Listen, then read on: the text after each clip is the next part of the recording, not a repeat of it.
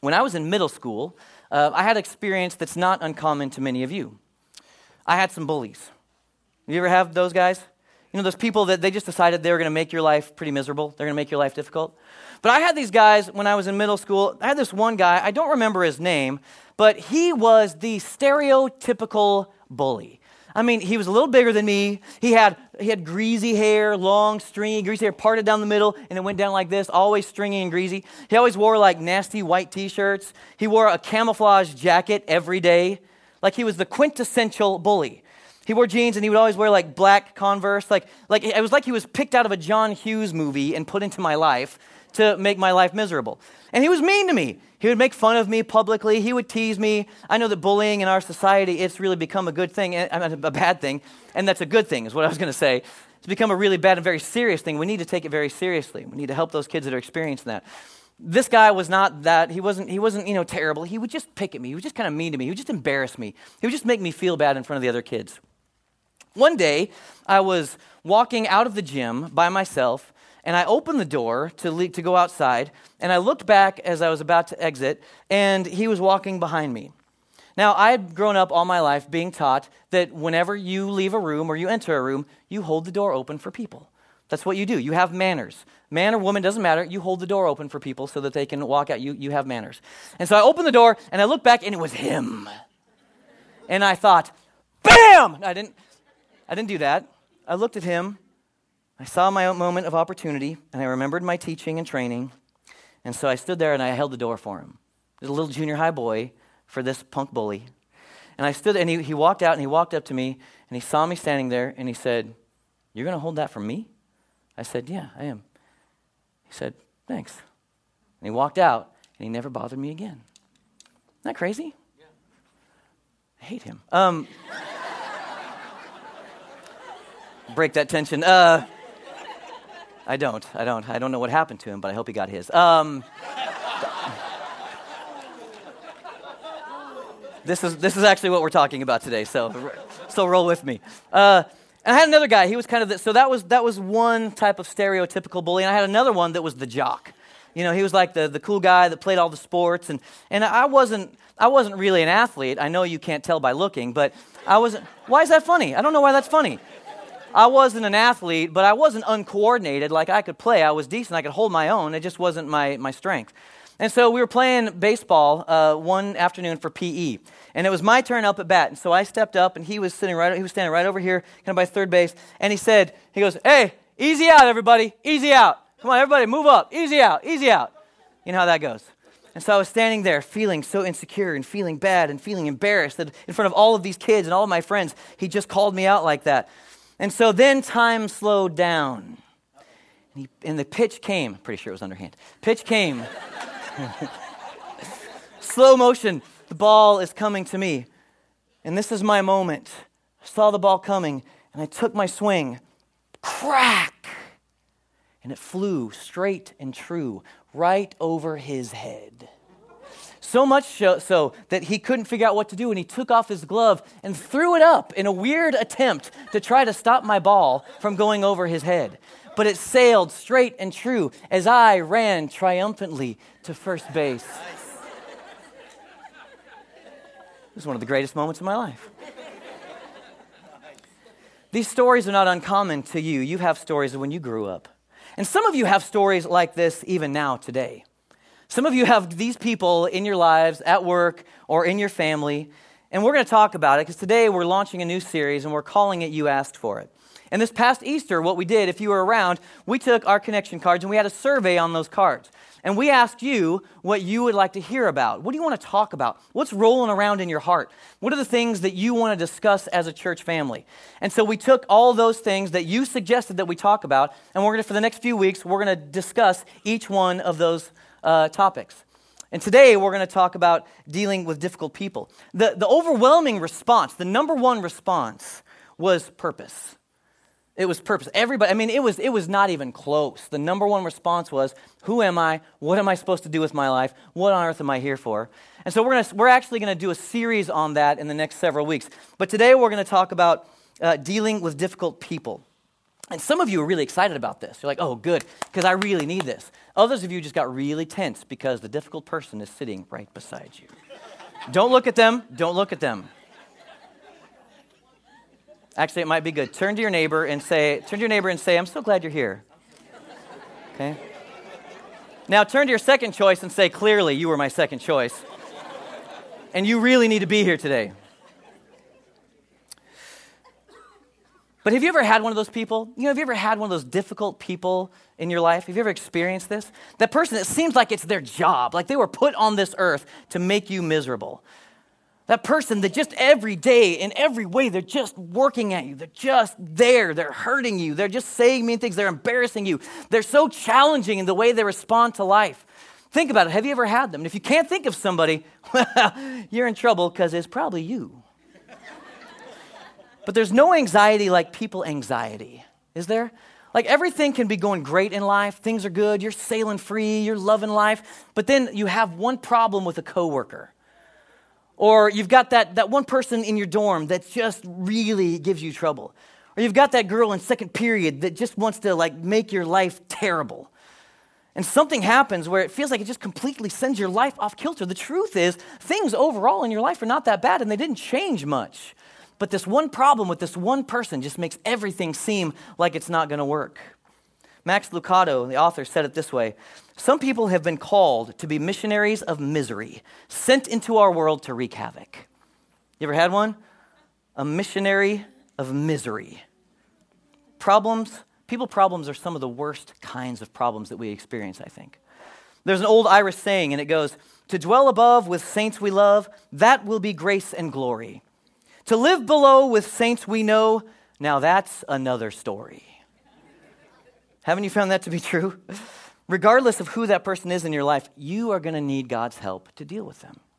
So here's what 2 Timothy has to say. Chapter 2, verses 23 through 26. It says, "Again, I say, don't get involved in foolish, ignorant arguments that only start fights."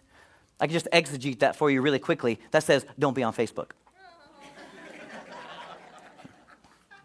I have no problem with Facebook. "A servant of the Lord must not quarrel, but must be kind to everyone." Are you listening? This is us. "Must be kind to everyone, be able to teach, and be patient with difficult people. Gently instruct those who oppose the truth. Perhaps God will change those people's hearts and they will learn the truth. Then they will come to their senses and escape from the devil's trap. For they have been held captive by him to do whatever he wants." I think it's interesting because you can see in this verse, there's a strategy. There's a strategy from the enemy to take people captive and to cause them to be difficult. That's what we're after today. So here's what I've learned over the years of my life. People are different. And different can be difficult. I mean, when people are different than me, it's difficult. It's hard. We don't exactly see eye to eye on things. When someone's different than me, it's difficult. It's hard for us sometimes to communicate. When people are different than me, it's difficult. I don't know why everyone can't just be like me, so that then things could be really easy. Things would be so much better if that were the case. Maria and I, we're different. Maria, she's a planner. She likes lists and checklists and things like that. I like to wing it a little bit. Maria, she wants to be quiet and think about things. And if we're having a difficulty, she likes to stop and think about it until she figures out what she really thinks and then talk about it. I just want to talk. I just want to talk about it. I want to talk about it the whole time, and then as I'm talking, I'm probably going to figure out what it is that I really think and what I want to talk about. You understand? Maria, when we got married, she wanted to be outside with nature all the time. Like she just wanted to always be out in the trees, and you've seen her, and you've seen what she looks like, and how beautiful she is, and her angelic voice, and it's like Disney princess walking around in the forest outside. But for me, I was like, I just want to be inside, because that's where the movies are. And it caused trouble for us. Or she likes her stuff to be really neat and organized, and even out in the basement, in the boxes, everything just needed to be really perfect and organized, and if I ever touched it, I was in a lot of trouble. But she was organized, and I'm more of a free spirit when it comes to that kind of stuff. And all of this caused problems when we were married. It was difficult. We would fight. We would butt heads. What is it, though, that makes people difficult? I think it's important for us to figure it out, because once you figure it out, it's really half the battle. Once you figure out why people are difficult, you understand this. It helps you understand where the person that you're dealing with is coming from. It also can help you understand why sometimes you're being difficult. Oh, not me. I think first we have to remember that we live in a fallen world. This is a fallen and a sinful world, and it affects everybody. There are no perfect people. That may come as a shock to some of you. I was embarrassed for you who said that over there just a second ago. There are no perfect people. All of us can be difficult at times. Romans 3:23 says, all have sinned and all fall short of the glory of God. None of us measure up. We're all on the same playing field. We like to say that the ground is level at the foot of the cross. Like all of us have fallen short of the glory of God. In other words, all of us got issues. It's important for you to remember that. That's a lot of the reason why we deal with difficult people. Secondly, nothing is more important for the enemy to attack than your relationships. It's a place that he wants to get into. In fact, you'll find, and probably you'll find over the next several weeks, that as we're ramping up, as we're praying, as we're digging in, as we're launching into a new season of church, a new season of growth for our church, you're going to find that the spiritual activity is going to be a little more busy. And what happens is when that happens, a lot of times the first area that you notice it is in your relationships, because suddenly you're not able to communicate effectively and people around you are getting offended and they're mad at you and you're mad at them. That starts to bubble up. I want you to watch out for it, and I want you to be kind to people. It's one of the indicators that spiritual activity is happening. But relationships are where the enemy wants to attack, because relationships are where so much of our life flow from. Amen. Tons of our life comes out of our relationships. You were created to be relational. You realize this? Yeah. You were created for relationship. Nobody was supposed to live life alone. Christianity is not meant to be practiced as an isolated spiritual activity. You need the community. Amen. God himself is community in his nature. The Trinity, God the Father, God the Son, God the Holy Spirit. 3 persons in one God. God himself is relationship. And he created you to have relationships. So out of your relationships flow all kinds of joy and life and strength and help. But also some of your greatest hurts and sorrows come through your relationships. So over the course of the years, I've found several difficult people, several different types that I've encountered. And if we're honest, we've all experienced some of these people. And if we're really honest, we'd realize that we are these people from time to time. Here's the first one. The first one is the hammer. The hammer. Like, he's just mean. Just everything all the time. He's aggressive, harsh, hostile. If there's ever a conflict, you're wrong and I'm right, and that's the end of story. There's nothing else to talk about. And what they do is they tend to handle life through, in relationships, they handle them through intimidation. They'll try to intimidate you. They'll try to kind of beat you into submission. And they'll say this, oh man, I'm just real, man. I'm just kind of blunt, man. That's just my personality. That's who I am. Like, yeah, well, you're kind of a jerk, and that's just kind of who you are. Like, it's not an excuse. You can still be nice to people. The hammer wants to destroy you. There's another one, the megaphone. You may have experienced this person. The megaphone, they're the person that they just love to talk on and on and on and on and on and on and on about them. You don't really get a word in edgewise. And what they'll do is they keep talking. They just keep talking and talking and talking and talking until they finally talk you into submission. You might have experienced the Debbie Downer. With these people, everything is always bad. Always. Just everything is bad. Nothing is ever good. Nothing can ever be good enough. And everything that you say, they just deflate it. It's just always negative. You could walk up to them and you could say, hey, man, I just got a raise. And they'll be like, well, that's more taxes.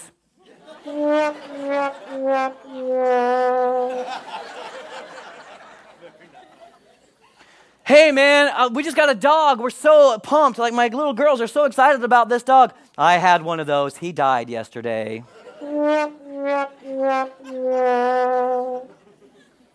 Man, I'm just having such a great time with my kids. Like, I'm just loving life. They're so great. This is really the golden years for us, and we're having so much fun. Well, enjoy it, because pretty soon they're going to go off and leave you and hate you. You know who I'm talking about, because you've experienced them. The Debbie Downer. Some of you are the Debbie Downer. You might have experienced the volcano.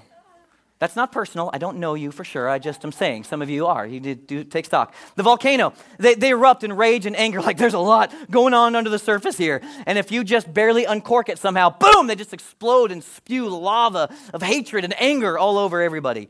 You might have met the space cadet. The space cadet, they're wonderful, well-meaning people. They just live in their own world. They're just wandering around enjoying their own little world, only they don't know that they're actually living in their own little world. And you can talk to them about anything, but they don't know.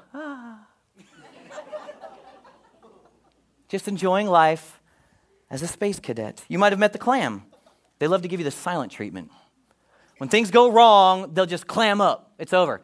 I'm so sorry. Are you okay? I'm fine. Yeah, but I want to talk. I want to talk to you about it. I mean, what did I do? Can you just help me? No, it's good. I'm good. I'm fine. Yeah, but I want to help. Like I'm willing to talk. I'm so sorry. Please forgive me for what I did. I do. Fine. You know, some of you husbands and wives, that's you. You need to stop it. The nitpicker, continually critical about everything. Everything about you, especially you. They excel at pointing out your flaws. Hey, you like my shirt? Yeah, it's nice. It's fine. I'm glad you finally got a nice shirt for once. It's fine. It's good. It's fine. It's good. Except for, you know, I was talking about it. They nitpick everything that you do in your life. Or maybe the crybaby.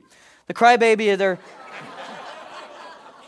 they're chronic complainers, constantly whining about everything. And what they'll do is they will pout. They will pout to get control of a situation. Things didn't go their way, and so they'll just be like in the corner. Hey, do you want to come? No, I'm fine. I know you wanted to do this. No, it's good. We can do your thing. It's fine. The crybaby, the user, they just use you to get their own way. They're just master manipulators, trying to manipulate and constantly trying to exert control over you. Or the garbage collector. The garbage collector is the one that just always rehearses the stuff of the past, just always thinking about the past hurt and the past wounds. They constantly gather it all up and they carry it around with them, and it comes into every conversation, every relationship, and they just dump out the garbage. You've met all these people, and you've been these people, and I've been these people from time to time. So what happens is difficult people, this is important for us, they see life through distorted lenses. You know what I mean by lenses, right? Like if I put on some sunglasses, suddenly the world around me becomes darkened, right? It protects my eyes, yes, but everything becomes darker than it was. And when I look through my dark lenses, I see the world darker than it actually is. It's that idea where we get rose-colored glasses, because I put on some rose-tinted glasses and everything looks pink and bright and beautiful. That's why we say that. And so a difficult person will have a different way of looking at the world. In fact, I've got a couple things to show you. Like sometimes a difficult person will look through the lens of a magnifying glass. And so no matter what they do, no matter what you do, everything that you say to them will be, I'm going to fall over. Everything that you say to them will be distorted. It'll be magnified. It'll be blown out of proportion. There's a reason why they're this way. You might have somebody who they see the world through the lenses of offense. And everything that happens to them, they see it through offenses of the past. And you could take off a layer, and you get rid of this layer, but there's always another layer underneath. You rip it off, and there's another thing. Hey, I'm sorry about that. No, it's fine. Okay, but you also did this. Layer after layer after layer, because they see the world through the lenses of offense. Or they can see the world through me, myself, and I. Like, things are great. I'm just happy because it's me. And everything is going good for me. And all I can see is me. And I don't care so much about you because I just see me. We all have lenses. I can't stay in those for any longer than that. We all have lenses that we see life through. And I think it's an important thing for us to think about today and to realize, because where do people get these lenses?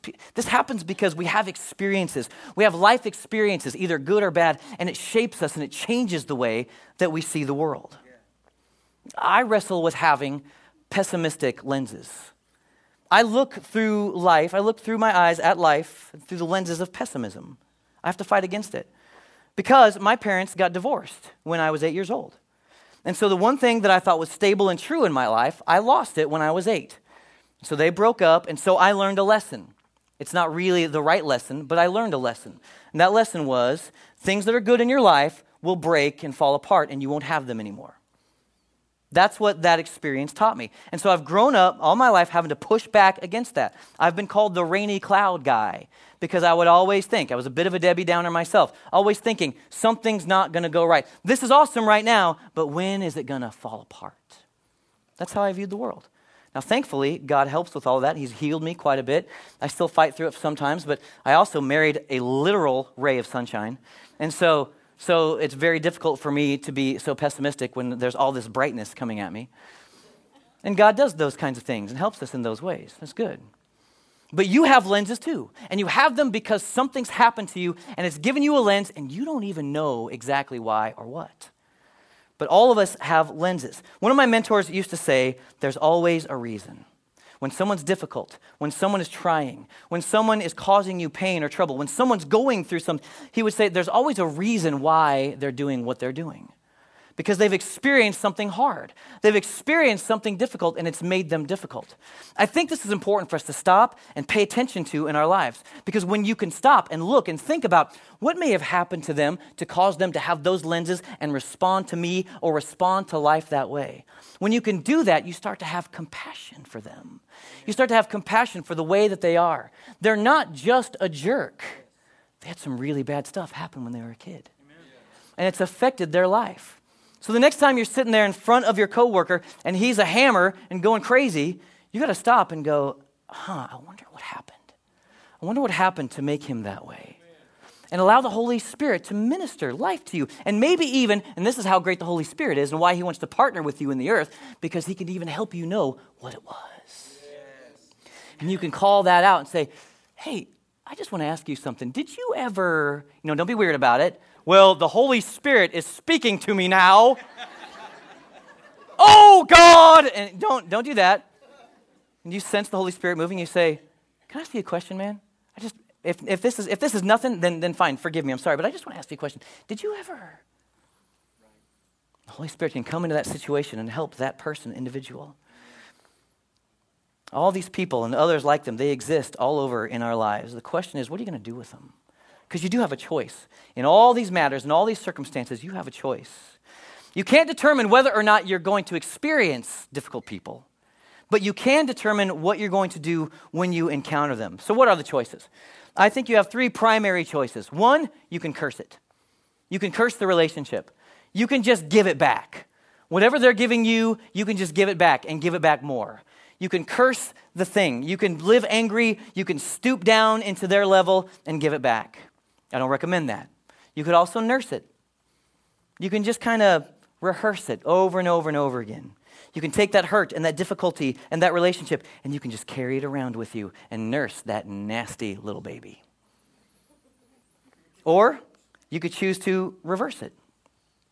In other words, you could do what Jesus said in Matthew chapter 5, verse 38. In the Message version, he says, here's another old saying that deserves a second look.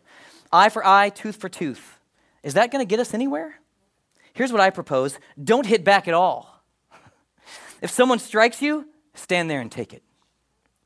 If someone drags you into court and sues for the shirt off your back, gift wrap your best coat and make a present of it. And if someone takes unfair advantage of you, use the occasion to practice the servant life. No more tit-for-tat stuff. Live generously. You're familiar with the old written law, love your friend, and its unwritten companion, hate your enemy. I'm challenging that.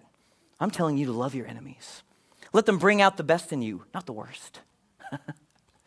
When someone gives you a hard time, respond with the energies of prayer. For then you are working out of your true selves, your God-created selves. This is what God does. He gives the best, the sun to warm and the rain to nourish, to everyone, regardless, the good and bad, the nice and nasty. So important. Look at this biblical response for dealing with difficult people. So important because relationships are so important. Relationships are so difficult and they can be so fragile. Relationships that can cause deep wounds, but they can bring us great joy. And some of you are in relationships right now that are totally volcanic. Some of you are in a relationship where someone is abusing or manipulating or trying to control you. And if you're going to navigate that thing, you are going to need God's help. So for the little bit of time we have left, I just want to get really practical and talk about what does the Bible say about having to deal with difficult people. You ready? Yes. Thank you, guys. All right, here's what it has to say. Number one, just realize that you cannot please everyone. It's hard for some of you because you're people pleasers. You got some insecurities, and you got some things rolling around, and you want people to like you. If they don't like you, it sends everything off. And so you'll do anything that you can to try to please them and help them. And you already know, every one of us in the room, we already know you just can't please everybody. Everybody deep down understands it. Jesus said in John 5:30, "By myself I can do nothing. I judge only as I hear, and my judgment is just, for I seek not to please myself, but him who sent me." The goal here for all of us is not to try to please everybody, not to be men pleasers or women pleasers, but to be God pleasers. To live life that is solely concerned about pleasing God. We'll do our best to take care of the people that we can, but we're going to please God no matter what. Everybody else is going to have to sort it out. Jesus decided that he was going to be a God pleaser and not a man pleaser. And this is what will happen. Being a man pleaser is going to make your life really, really, really hard. But being a God pleaser is going to simplify your life incredibly. Just settle it. I can't please everybody, and so I'm not going to try. This rings so true for me as a pastor. Like as a youth pastor growing up and having parents come to me and say, "Hey, I want you to do this," or "Hey, the youth group needs to do this," or "Hey, why aren't you doing this?" or "How come you're not taking this trip?" or "Why did you?" All these questions. And if I listened to what every parent wanted me to do, the thing would have been a disaster. I can't do everything that every family wants. It's the same here. When people come and say, "Hey, why don't we do this? Why aren't we doing this? What are we doing? How come we don't have this?" I get all of that. And so, but it's my job to listen, to take all of your input and feedback, because that's important to me and I want to hear it. But then I have to retreat into my prayer closet and I have to pray about it and say, "God, who do you want us to be and what do you want us to do?" Amen. And I have to follow that. Amen. It means that we won't do everything. We're going to do the things that I'm hearing. And thankfully, it's not just me. We've got a lead team. We've got a staff here. We've got other people involved in those decisions. So we're going to do it. Because we're going to please God. Number 2, rise above it. Number 2 is refuse to play the game. And number 3 is rise above it. Well, there you go. You blank writers. Refuse to play the game. John 2:24, Jesus didn't trust them because he knew all about people. It's a weird verse just talking about how Jesus knows what's inside of all of us. He understands everything that goes on here. And even with all of it, he loves us. But he never got caught up in the game. He never got caught up in he said or she said. He never got caught up in gossip. He never bickered back and forth with people. The one area where you know this happens so often in our culture today is on the internet and social media, and it's crazy. And somebody says one thing, and we just think, "Oh, I gotta respond to that. I gotta be all up in this." And you get in this argument with these people because surely everybody needs to know what I personally think about that issue.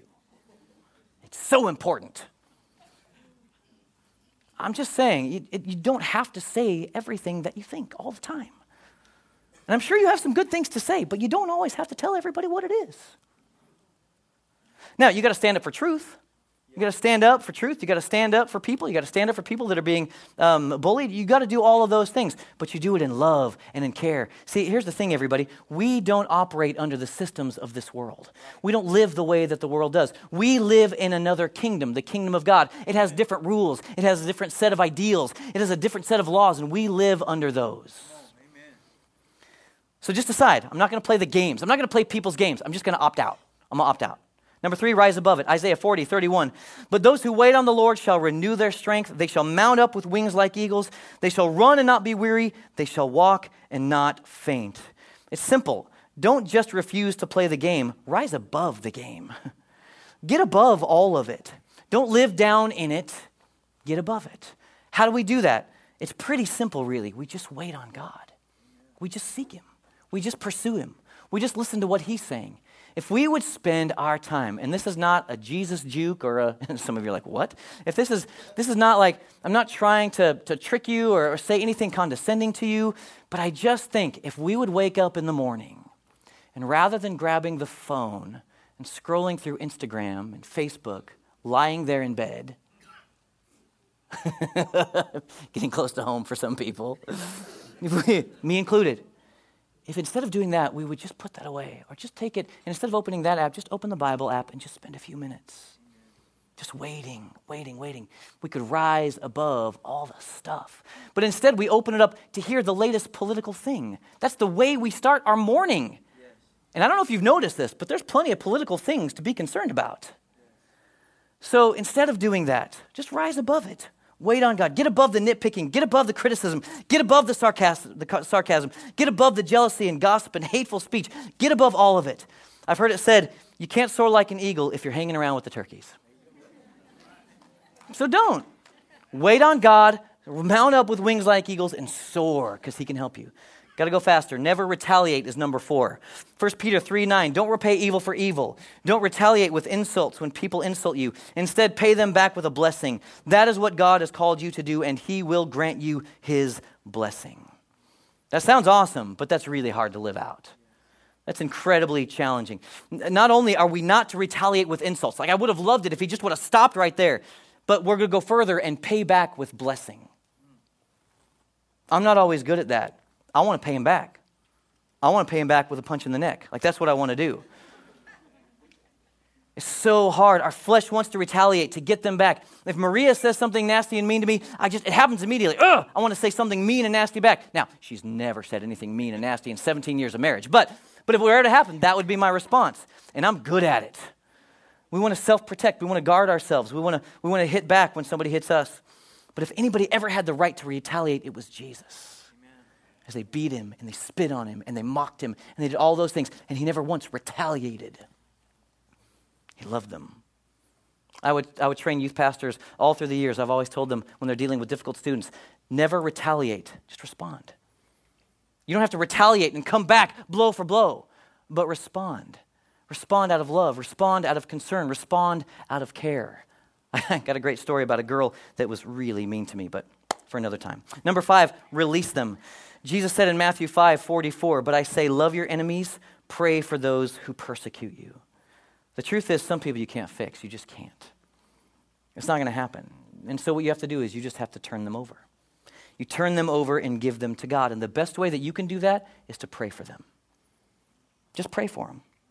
For their benefit, not for their death.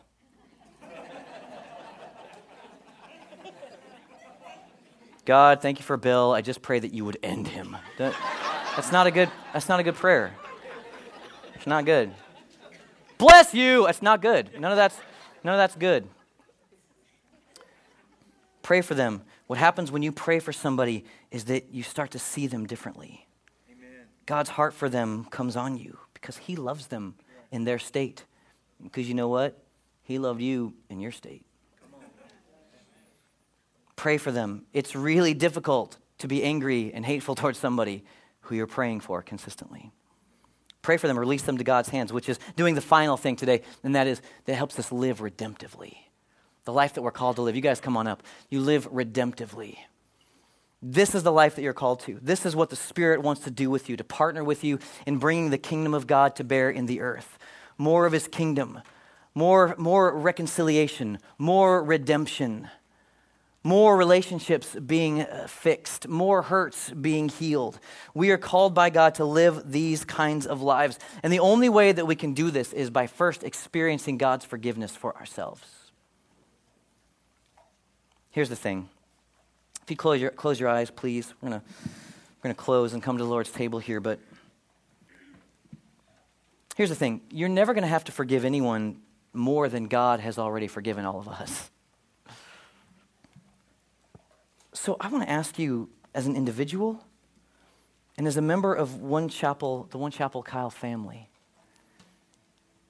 I want to ask you to not close your arms to other people. Because God has extended his arms to you and to me. God's arms are open to you here, now, in this moment. Would you use that as the impetus to keep your arms open to others? And decide, I'm going to have difficult people in my life, but I'm going to live a life of redemption towards all of them. Living for their good, never retaliating. When they curse me, I'm going to bless them. When they want my shirt, I'm going to gift wrap my coat. I'm going to live the life that Jesus called me to live. And what happens when you do that is the gospel comes alive. People's lives are changed. People's lives are transformed because they see you as the hands and feet of Jesus, the Spirit of God working through you. See, I think as we go into our workplaces and our schools and our families and this dark world that we live in today, I don't think we're going to be able to go with a good, convincing argument. But if you step in with being the hands and feet of Jesus, treating them like he would treat them, treating them like he treated you, then they get to actually see him in you. And transformation starts to happen. It's beautiful. So with your eyes closed, I just want you to think about something. Maybe today you need to experience the arms of Jesus. Maybe when I say that to you, it doesn't make sense. The arms of God are open wide to you, but you don't get it because you feel like they're shut. Listen, I believe that he sent me here today to tell you his arms are not folded, they're not crossed in anger, but they're open for you. Open wide, ready to receive you. And you just need to say yes. You need to say yes to him and yes to who he's called you to be. Yes to giving him your life. Yes to serving him. Yes to allowing him to forgive you of all of the sins that he already paid for when he died on the cross. And yes to living a new life in him. Some of you need that today. Maybe today you realized, oh shoot, I'm the difficult person. I'm the hammer. I'm the nitpicker. I'm the one. Maybe today you need the work of Jesus to come and fill you and flood you. And it's because you've experienced some difficult things, and today he wants to bring healing to your heart over those things and take off the lenses that you have and replace them with his. Or maybe you have a difficult person and you need to forgive them and release them. And you've been fighting and it's been difficult and it's been a trial and it's been a challenge, but today you need to let them go. You can do that right here, right now. You can't do it on your own, but I think the Spirit of God is here to help you bring forgiveness and healing. So with everybody's eyes closed, if either of those three things, you need to come into the open arms of Jesus. You need help because you're the difficult one. Or you have somebody that's difficult and you need to release them today and learn to deal with them. Would you just lift your hand up real quick? Nobody's looking around. Just any of those three things. Just respond. This isn't for me. This is you and him. This is your response to him. Oh, that's good. Yeah, everywhere. Who else? Ah, sweet. Who else? That's really good. Who else? Hey, don't be nervous. I'm not going to make you do anything. I'm not going to bring you up front. I'm not going to embarrass you. Anybody else? That's good. Pray this prayer with me, everybody, and then we're going to come to the Lord's table. Heavenly Father, I just pray that you would work now in this room. Father, for those who are distant from you, we pray that you would draw them and call them now. By your kindness, lead them to repentance. And so, God, all over this room, for those of us that are in that category, we just say, forgive me. I've been living my own life and I don't want to anymore. I've thought that you had your arms closed to me, but I want to choose to believe today that your arms are open and that you love me. And I want to experience the healing and the forgiveness and the life that this guy's talking about. So God, forgive me of my sins. Every one. You paid for them all on the cross. If that's true, then take mine. I give them to you. Would you forgive me? And would you come and live in my heart and help me to serve you and live the life that you planned for me to live? Father, for those of us today that are the difficult person, Lord, in the name of Jesus, I just pray that you would bring healing to every heart and every life, every broken body, every broken heart, every chained up life, that you would bring freedom to them by your presence and by your Spirit. Let forgiveness flow and let healing come into our lives today. Take care and deal with the trauma that has occurred.